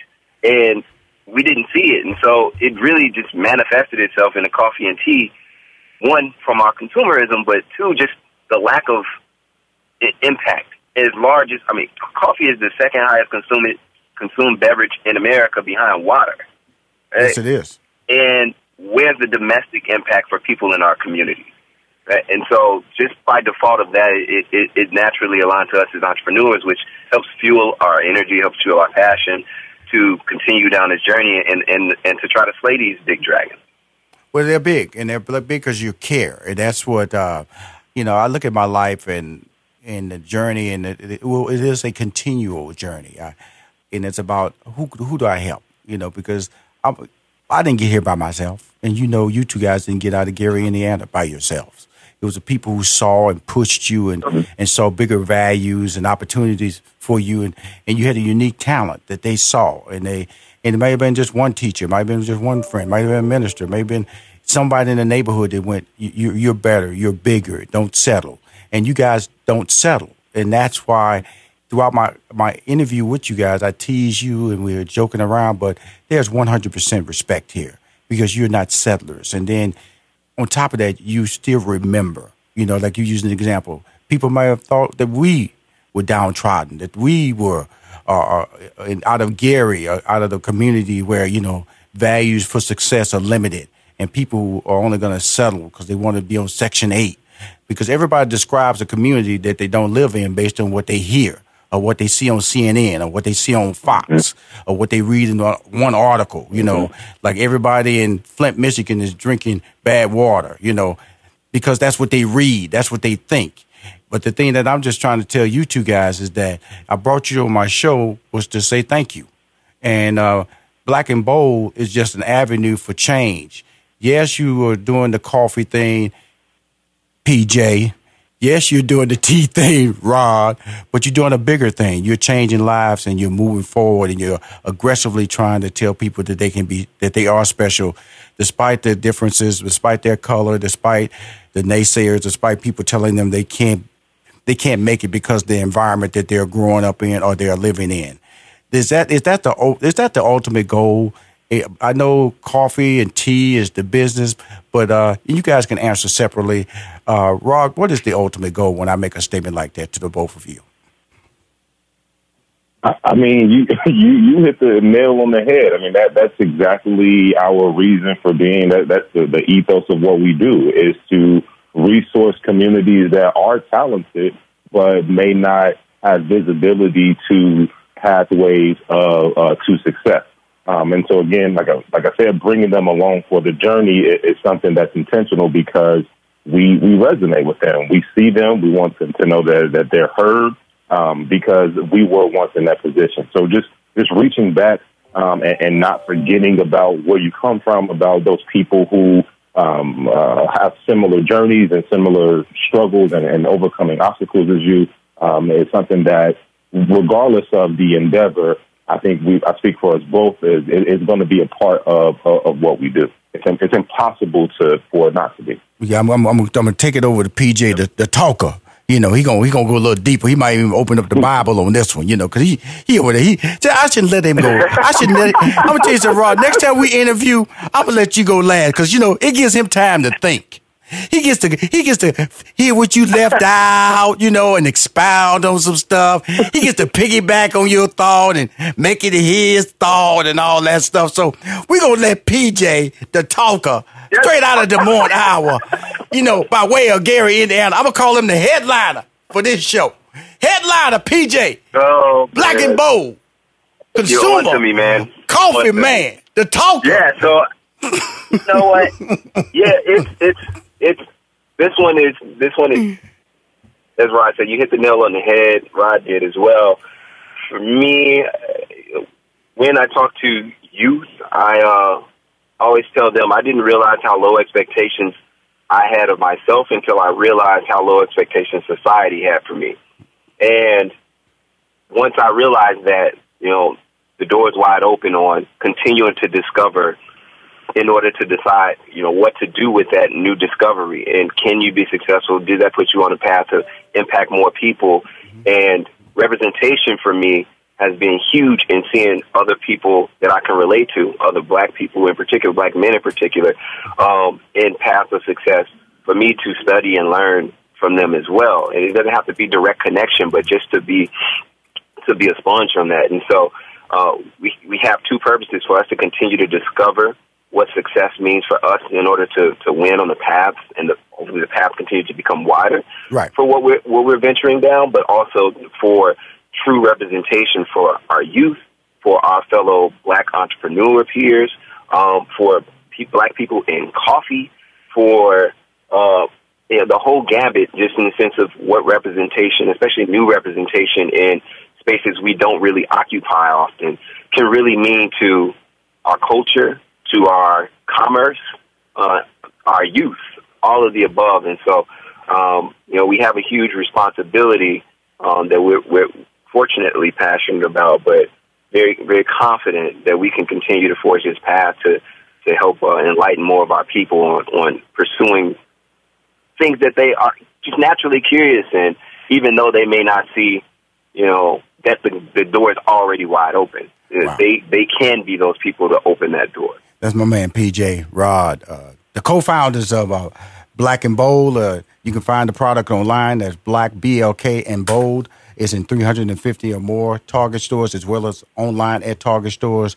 If you want to hear more Money Making Conversation interviews, go to moneymakingconversation.com. I'm Rushion McDonald.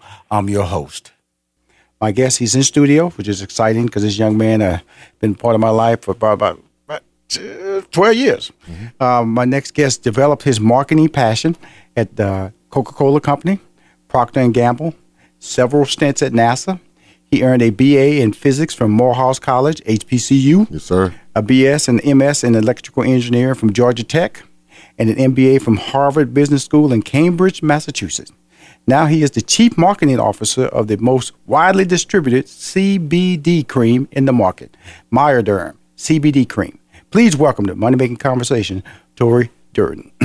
Thank you for having me. Need a handshake, my man. Always. It's so good to see you, man. Oh, appreciate it. A little boy from South Georgia, huh? Hey, I grew up in a town of about 8,000 people. Mm-hmm. So I basically have as many people in my hometown that can fit into a basketball game on a Saturday, right? So absolutely. So it's good to see you. I'm so happy for your success. Thank you. Thank you. And I appreciate you having me on. Absolutely. Well, that's what this show is all about. I always like to ask my guests, what is your passion or your gift? That's a great question. It's sometimes hard to answer because you hope that you have a lot of gifts. But for me, I love brands. Mm-hmm. I love helping consumers make great choices for products, for things they care about. Right. And so the idea of building a brand is super exciting to me. Right. And I get excited when I get to talk about it. And with that brand building, that means an individual or company has to put a trust in you. Yes.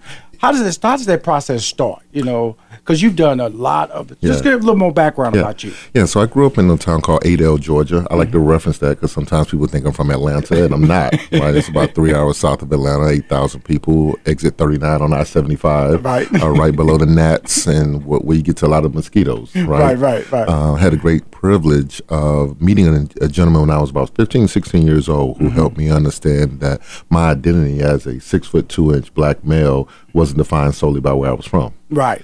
So I had the great joy of going to Morehouse College. I love every second of every moment of every time I get to speak about Morehouse. But I wanted to be an engineer. I wanted to be Dwayne Wayne from a different world. Right. And so I went to NASA, learned a lot about science and technology and how we actually apply it. Had the great privilege of working for Coke directly out of college. Went back to graduate school, and then I joined a consulting company called McKinsey & Company. And this was very highbrow, very C-suite level consulting. And they would let me go in and consult with CMOs and CEOs about their big issues, right? And I didn't even know what it meant to be a consultant until I got there. But one of the things I did learn from each of the senior executives was you had to own your brand. You had to own your story. Absolutely. At every company I was involved in, where we were consulting with them or growing, they were laser focused on what their brand meant to the marketplace, to their employees, and to consumers. Right. And so I went back to business school. I like to say I get to straddle both sides of the line. Why you say that? Well, because when you go to a highbrow business school like Harvard, when there are literally less than 3,500 African Americans alums on the Harvard Business School network, it's an amazingly small number. It's kind of rarefied air. But I'm a country boy, so I was kind of just happy to be there. Right. But then they gave me a chance to be there, and I was like, well, I'm going to try to knock this out the park. Right. And I had a great experience, but it was two sides of the coin. It was people who always aspired to be there and really wanted the brand recognition of being a Harvard person, and a person like me who I thought it was the logical next step in my career. So I went to Morehouse, went to Georgia Tech, and did strategy consulting. Going to Harvard was a logical next step. For other people, it was the holy grail. Right. And I had to learn how to balance both of those. Because, Rashawn, the hard part was it became a part of my brand whether or not I knew it or not. Right. When I left, people would describe me as that Harvard guy. Absolutely. People would describe me as this guy. And then I was like, whoa, who are you talking about? I was looking over my shoulder trying to figure out who they were talking about. It pops on your resume. Yes. The word Harvard just pops, and it just because you as an African American, that's rarefied air right there. Yeah. You know, because of the fact that we know that's highbrow education. Yes, sir. You know, and also it's almost elite education based on the amount of income that these types of colleges cost, and it almost it's almost like hallowed ground of education, and you put it on your resume. And then you have Georgia Tech on your resume. Then you have Morehouse. You know, you have. But I start with Morehouse, though. I try to tell everyone I start. I'm going down to HBCU with the importance of HBCUs because I've gotten involved with. I graduated from University of Houston, right down the street from Texas Southern, right down the street from Prairie View A&M, and when I look at the value of HBCU schools now of being recognized from being a graduate of HBCU. Why was it significant? You mentioned it earlier. Yes, sir. But let's go and detail that journey of HBCU. Well, it was about acceptance of who I am, what I look like, what I could be. And, I had the privilege of growing up, even though it was a small town, with great role models around me. But when I got to Morehouse, they actually not only told me to be good, but they wanted me to be exceptional. And they pushed me for that. And they encouraged me to do things and try things. They also told me to go to the highest level. Right, each time. So when I arrived at Harvard Business School, I didn't feel like I didn't belong there. Or when I was in graduate school at Georgia Tech, I didn't feel like I didn't belong there because Morehouse had instilled in me so much empowerment, so much strength, so much sense of self. And it also let me know that I didn't have to be an expert to go down the path of being great.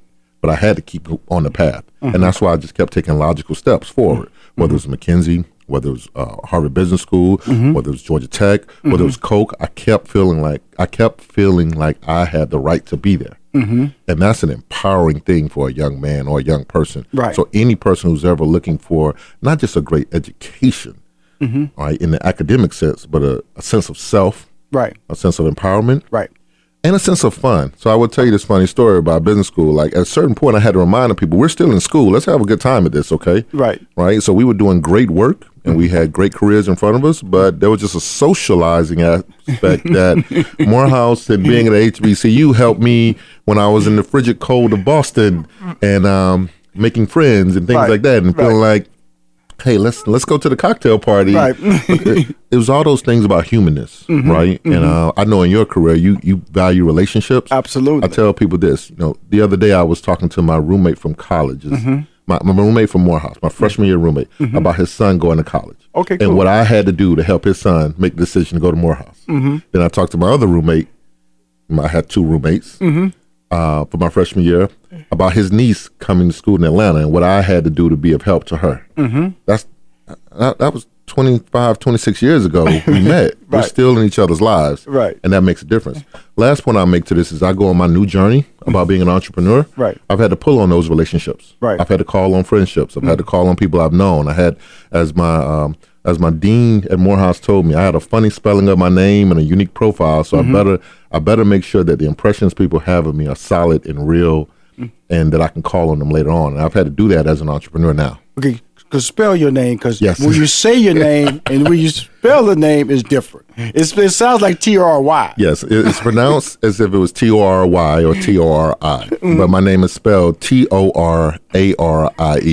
Can I tell you a story about it though? Yes, sir. Please. Okay, so Durden. Durden. But I have the great privilege of being named by my great grandmother and my great aunt. Okay. And they were alive to see me walk across the stage. They weren't there at Morehouse when I graduated, but they were home. They saw me the week after I graduated. And that is how they decided to spell my name. And nobody in our family would question them. Nobody asked them, was that correct? All through my life, I said, are you sure it's Torarie? They said, that's your name. You better stick to it. And so I've had to carry that with me. But very few people get to say they were named by their great-great-grandmother. There were a lot of extra letters in there, man. There's a lot of extra letters in there. Well, you know, the beauty of our relationship, because we met when I was still managing Steve Harvey. Yes, sir. That's how we met. And in your journey, and we met at, I think we did the CIAA. Yes. And you was branding an event there at the live broadcast. It was one of the biggest African-American basketball tournaments in the country. That's in Charlotte. Yeah, just about a week ago, man. People didn't know that a couple of 100,000 people would show up in Charlotte for that tournament, right? Amazing. It's been going on for years. You know, we talk about March Madness, but it's pretty mad there in Charlotte. There with the CIAA tournament, and it's really great. And so now let's fast forward to you now, and we've been going back and forth, watching you develop this brand, Durden. You know, I met the owner. Yes, sir. We met at a restaurant. We sat down, we talked, and just hearing him talk. And what drives you in this relationship? Because I'm seeing the packaging evolve.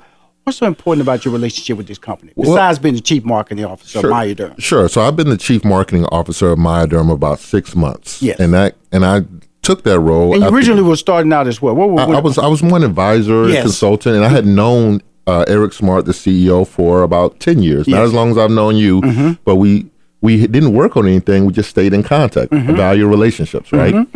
I was working a C-suite job at a big company, $2 billion revenue company. I was a SVP. And Eric reached out to me and said, listen, this brand is about to evolve. This space is about to evolve. This industry is about to evolve. And I need people who have real marketing chops to help me figure out what our story is. So that was exciting to me. The second thing was exciting to me is I took the product around the people I knew and trust, and they blew it up. They would look at me and like, this doesn't look right. I don't know about this. I'm not messing with this, right? My wife. Your wife was one of them. And I appreciated that because it gave me real insights on what problems we had to solve. Right. And we had to listen. But no, you were out there real early. This is 2 years ago. Real early. This is 2 years ago. And that just show you how fast it's come, because now, you know, people are, go to the mall. Right. You see the stores. Anthony Durrell was on my show. The boxer. Who was in Detroit, talking about opening up a store and things like that. So it's like, even in Houston, there's a store that has opened right next to my cleaners. In Houston. Yeah, and Rashad, that was one of the challenges that we face. We are a topical cream. Okay. You apply if you're in pain or hurting. Directly. That is different than many of the other CBD brands that are in the marketplace. We also only sell to national retailers. Now, talking about being an entrepreneur and a small business owner, and you're saying you're only going to talk to the big boys, it's tough, but it's an intentional decision, okay? Because we wanted to build trust and validity in the marketplace. The third thing is our product does not have any THC. Let me repeat that. It will not get you high, okay? Which was my wife's fear. Yes. That was my wife's fear. It will not. You can bathe in this. You can drink. You don't drink it. Don't eat it. You can put on 10 gallons of it. It will not fail a drug test. The product will not fail a drug test. Right. But that is important because my mom wanted to try the product. Right. Right. My grandmother. You heard me mention my great grandmother. She's not alive, but my grandmother wanted to try the product. Right. Why would they want to try the product? Why? Well, because they worked hard in their life, and at the end of the day, they have aches and pains. Right. Now, my friends who are training for marathons use the product because they want to get back to the gym fast. Some of my, I met a nice woman who was a video model, and she was in her heels all the time. She wears the product because she wears 5-inch heels and her feet hurt. So she applies the cream directly to her feet at the end of the day, gives her relief. My mother uses the product when she has Sam. He leaned forward. She has long days, and she's using her repetitive usage. So you're starting to capture some potential customers with these statements about healing and all. Yeah. So the whole premise of this product is fast acting relief. Okay. You 2 pumps, put it in your hand, rub it where you need it, applies in seconds, works in minutes, lasts for hours. We want people to feel better. Oh, you're a CMO for sure. That right there, boy. That wasn't a commercial. Like, we're going to be right back with more Money Making Conversation with my man, Torarie Durden. He is the CMO, Chief Marketing Officer, Meyer Durham. My man, I'm so proud of you, brother. But this is just the start. The start. The journey, 6 months you've been in the gig. Hey, come on. Hey. We'll be back with more to talk to him, man. Off air, we're talking. We're going to talk some more on air. Money Making Conversations. Hi, this is Rashawn McDonald. You're listening to Money Making Conversation, the show for you, the show about allowing you to hear information that will be helpful in your growth as an individual, if you're working a 40-hour-week job, as a small business owner or an entrepreneur. There is a difference. On the show today is my man, Torarie Durden, small town in Georgia, 3-hour drive, 75 South. Yeah. Went from Morehouse, Georgia Tech, Harvard. Along the way, your resume grew. Academically, you are an expert academically. Then you have to prove yourself in the corporate space. Yes, sir. And then you grow out of that. Now you're a leader in one of the fastest growing industry, but you're the industry leader. Yes, sir. How did you become an industry leader? Yeah, that's a great point. And this is a lesson for any entrepreneur, small business owner, right? I hear you say, kind of focus on your gifts. Well, my background was in consumer retail. Right. I worked for brands that were sold in big national retailers. So when the CEO of Meyer Durham and I connected on this, we made a very intentional choice. We want to be a brand that is chosen by national retailers. Right. And what that meant is we didn't want to make health claims. We didn't want to have THC. We wanted very consistent packaging. And we would go with price points that allowed people to look like it should be in a grocery store. Right. Or in a big store. So last year at this time, Rashawn, we were in 500 retail doors in the country. At the end of last month, we were in 8,600. So we were at 500 retail stores this time last year. Now we're in 8,600. I'm looking at you at the side of my eye. Like, really? Yeah, and that was around making some choices to go to large national retailers, making our business scale. List some of the retailers. So we're available in many Dick's Sporting Goods. Was there yesterday. Golf Galaxy. Is for the avid golfers in the world. 7-Eleven carries our advanced therapy cream, the one in your hand right now. Love's Travel Stops. If you've never been in a Love's Travel Stop, it's not a truck stop. It's a travel stop. And you can go in there. Rashawn, people are in there for hours. They take showers. They kind of relax. They eat, things like that, right? We're at the medicine shop, and we're at GNC. Okay. So we were one of the first brands in GNC, mall-based and many other franchises. There were 3 brands they took in. At the end of the first year, we were 70% of their sales. Now they're adding other brands now because we've proven that the market does have a desire for these types of products. And I'll be honest, to be a national partner, we had to make some choices that weren't really fun. Right. And weren't like other people. Like, we don't have our own stores and we don't sell in mall kiosks. We put our packaging, we put our ingredients on the back of our packaging. Right. There's a QR code on our packaging. My wife gonna love that. There's a QR code on each of our packages that tell you about our third-party lab testing. We put our address on the back of products. And Rashawn, one of the things we did when we looked at research with other brands, we come out to be between 30 and 50 times more concentrated with our CBD that we put in a product. So people are actually buying a CBD product versus a really expensive Icy Hot. Yes. And I don't knock Icy Hot or any brand, but I'm just saying it's just a difference when you're buying a menthol-based product that's going to smell and numb you versus something that's going to help you with relief. Well, the thing about it is that just watching this journey with you and you're such an authority and you're so confident in your tone because success is you're seeing it happen. We're not there just pitching. You're kind of pitching and hoping. Yes. I see a person now who's still hoping, but hoping with confidence and has a track record. Hey, these doors are opening, and guess what? We went from 500 to this. So, because, a year ago we talked on the phone, you said, Rashawn, I'm looking for athletes or former athletes of high profile. Are you still doing that? Because they can talk about how they can become like a spokesperson or brand ambassador. You still doing that? Well, I am, but I'm also doing it a little bit differently. And I will give you credit for this. One of those conversations, and if you ever get the chance to have a conversation with Rashawn, just get your mind right and get ready, okay? Because he talked to me about platforms, right? He was like, listen, like some of the athletes individually may have ups and downs, but you want things to have scale, right? So as a national brand, we now get the opportunity to do things like radio. Yes. And big platforms where other brands may not because they have THC in and you wonder if it's available in your state. Our product is available in all 50 U.S. states and in national retailers you know and trust. That makes a difference. The second thing is a little bit of success does breed confidence. Right. So I'm looking at programs I'm working to be one of the first partners with a professional sports organization, knock on wood, hopefully, because they have scale. But at the same time, Rashawn, you're exactly right. I am looking for people who want to help me build a brand. Absolutely. Those are celebrities. Those are trainers. Those are people who have a clear identification of their brand and their voice, right? Athletes, things of that sort, because they're actually in pain. Yes. They're actually in discomfort. They actually have dynamics. I do have to make this point. We make our products to help people, be better, feel better, and look better.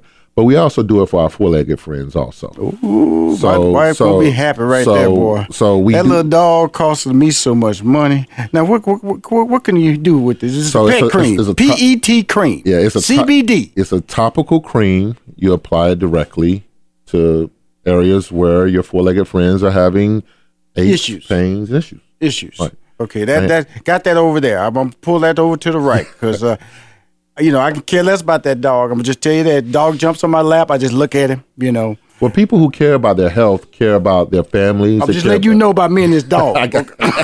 Me and this dog. Well, my goal is to make life good for you, right? And if you're helping your four-legged friends as well. Okay. But our focus is on relief. Well, you know what excites me when I hear you talk is that this packaging is outstanding. Thank you. I'm telling you, I'm holding this, and it reminds me of 5 Hour Energy. Yes. So seriously, I expect to go into a Publix or expect to go into a Kroger's, and right there I see this package, and I feel it's supposed to be there. So that's an intentional choice as well. Like as a branding person and a marketing person, we say who's done well in the marketplace already. Yes. Who can we borrow from? Yes. I don't want to say steal, but who can we replicate? I worked at Procter & Gamble for a while. The whole idea was, find and replicate. Find something that works and replicate it. So we made intentional choices about our packaging to make you feel like it's supposed to be in the store. We've actually made some intentional choices to make sure it fits into your hand. Right. So you can carry it and put it in your pocket. Right. All of our products have a pump. And so if you twist the top off, it's a pump action. So you can take the top off, take 2 pumps, put it in your hand, rub it on, put the top back on, put it in your pocket, and not be concerned about waste and things falling apart. So it's a lot of those things you said that I did hear you. Right. When you told me, like, make a brand that can scale. And those are the elements of the brand that we've tried to implement, very consumer focused, very easy to use, very easy to carry, and it looks like it belongs in the store. This is awesome. The thing I love about it, first we have this says sports cream. Yes, sir. Okay, cool. Then you have this. I'm assuming it doesn't say sports, so that's like for your whole body. For your whole body. Yep. And then you have the little packs. You have the pumps. Okay, so you have all these options. Yes. Why? Well, that's a great point. People have different amounts of money in their pocket. Right. But all people want relief. Right? So we're one of the few brands that have made a choice to be available at a packaging option at $4.99 up to our best-selling product, which is $79.99. Right. So let me be clear. Our best-selling product is our $79.99 double-strength 2,400 milligram CBD product. But we created these 2-packs and put them together. That's right there. That's available at retail, somewhere between $3.99 and $4.99. You know why? Because a person who is tired at the end of the day needs relief right there. And they may only have a certain amount of money in their pocket. They also may want to try it out. And this goes back to my experience. Like you said, I grew up in a small town in Georgia. Right? I'm one of the last people I hope you ever will meet who can say they work in NASA and crop tobacco. Right? Yes, and when I crop tobacco and pick a little cotton and some watermelons, that's why today I still don't eat watermelon. My family gets mad at me because I won't eat watermelon because I've been on that sun. Right, but at the end of the day, you're tired, and I only had so much money. You go into the store, and we would buy those little BC powders. Absolutely, or those little Advil 2-packs. So that's why we created 2-pack options, because we know that individuals need relief immediately. They may have a set amount of money, and they want to be able to. Plus, you can carry this in your bag, with your travel bag and stuff like that. So this is why I love this, because I do that a lot. I travel with my little Dayquil. Gotta have my little Dayquil. Gotta have something for my eyes, for my eyes, droplets and stuff like that. Now I got a 2-pack, put it in there, boom. So because I travel a lot, you know that, and so if my feet are kind of like feeling sore, I'm not talking about damaging sore, but just need. been on your feet all day. Yes. Yeah, you're walking. Yes. I'm not a small person. Right. Me in an airplane seat, I don't fit well. right. So I have to kind of bend and contort. So you start feeling pains and yes. Take out one of these packs, open it up, put it in your hand, rub it on directly. Keep going. That's it. And we made it that simple because many CBD products, there's a stigma associated with CBD. Absolutely, because right? weed, it's like a drug. I'm going to be high when I take it. Yeah. These are the things that ran through. These are questions my wife threw at me. And I'm going in there, Bo. This is my boy. He got this. I mean, and I can't respond to any of these things, but I can respond when you tell me you're in GNC stores. Yes, sir. See, those are important names that you can throw back at them and go, oh, the fact that you have the. She immediately asked me about the ingredients back then. Yep. I couldn't answer that, and the location right here, the address of the company. Yep. I couldn't answer that. So you're answering questions to the skeptic because of the fact that I'm a Bengay guy. I'm a icy hot guy. I'm a traditional, especially Bengay. I'm old school. Yes, sir. I'm still buying Bengay. Put a hot towel on it. Be screaming when it get too hot. That's me. Yep. And so with your brand, you're telling me you're bringing everybody to the modern age. Yeah. This is the way to take care of that process, break tradition, try something new. We're open. We're letting you know exactly what our brand is. Deal with it. Try it. All right. So what we found is this. No, don't have to put no hot towel on it. So I played college sports, and so pain relief was torture, right? Put your foot in a bucket of ice. Right. Have this guy rub you down and stuff. I'm like, man, I felt worse after. Right. So what we're saying is this is simple application. Right. But I'll tell you, there's lots of people who struggle with discomfort every day. Right. If you take a notice of people walking around. Right. Like they just kind of walk funny. Yes. They have limps. Yes. They have pain. Yes. Now, when I say, are you in pain? Most people say no because they think of a broken bone or something. I'm talking about everyday relief. Right. That's what we focus on. Right. And it's been great because I've been able to give this product to people who I know are in pain, who I know don't want to have an opioid, right? Who I know don't want bad reactions. You ever watch one of those TV commercials and medication? We're not a medication, but you hear them talk about all the side effects. Right. We wanted something that will allow people to feel comfortable using a product, wouldn't have a stigma, is a great product. Right. Like people feel relief. If you take that double strength sport product, take 2 pumps and rub it onto some part of your body that's discomfort, and you feel better in a few minutes. So tell us again with the stores so we can find your product. Sure. Mm-hmm. So currently we're available. And online. We're available at myadurm.com. We're relaunching our website to be even more consumer focused and give offers and subscription programs for people who want to save on our myadurm.com website and social media. We are available in national retailers that people know and trust like GNC. Dick's Sporting Goods has been a great partner for us since Black Friday. We went into Dick's Sporting Goods on Black Friday, this past year. That's a great feat. It's tough.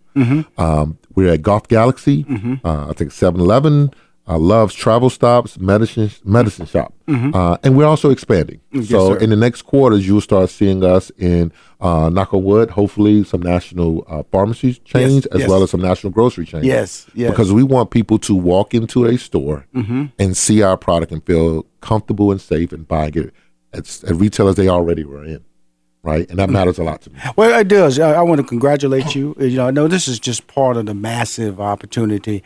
I'm always recommending people. Yeah. I think I got a superstar. I'm gonna recommend you. Yeah. And we're gonna sit down. I'm gonna call you this afternoon because now seeing your packaging, I'm gonna call him this afternoon about this. Because and Rashawn, I want you to know that the feedback you gave and other people gave did matter. Yes. So sometimes when people start brands, they come in with confidence. My stuff is right already. Right. I'm already good. Oh yeah. Did you like me or not? Oh yeah. What I took a stance was it was really good. How we're going to make it better, and by listening to people, we start making the product better. And when you see some of the things we're going to do in Q3 and Q4, right? Like I want you and your network to feel comfortable being involved with because it's going to be explosive. Oh no, this is outstanding. I want to thank you for coming on my show, Money Making Conversation. I'm here with the Chief Marketing Officer of Myaderm, based in Colorado, my favorite state. CBD. Thank you, sir.